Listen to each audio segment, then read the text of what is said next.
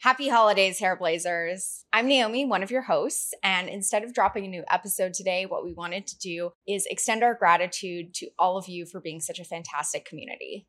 Here at Hairblazers, our goal is to be more than just a podcast. We want to be a hub of knowledge, somewhere where you can go for insights from marketing to finance to tech, all of the things that are going to help make your salon business a little bit better. Even if you only take one thing away from an episode, whether that's a new mindset or something new you're going to be trying in your business, that's a win. We've had the privilege of having a range of conversation with industry pros this year. We've spoken with Gerard Scarpese, who's one of the founders of Hairbrained, Tatum Neal, who's the creative director for Elevate Hair and for Neal Corp, and Katie Whitledge, who is a salon owner and entrepreneur, just to name a few. We've also started dialogue around some of your most asked questions and some questions that are very commonly asked in our industry. How do I market my salon without a big budget? How do I make money selling retail in this new digital environment? What are the best social platforms I can use to connect with my audience? And how can I use technology to reduce my costs? As we reflect on the last year, we want to extend a heartfelt thank you to all of you for being a part of our community. Thank you for being here, having an open mind, and being willing to try new things. That's how we collectively move the industry forward.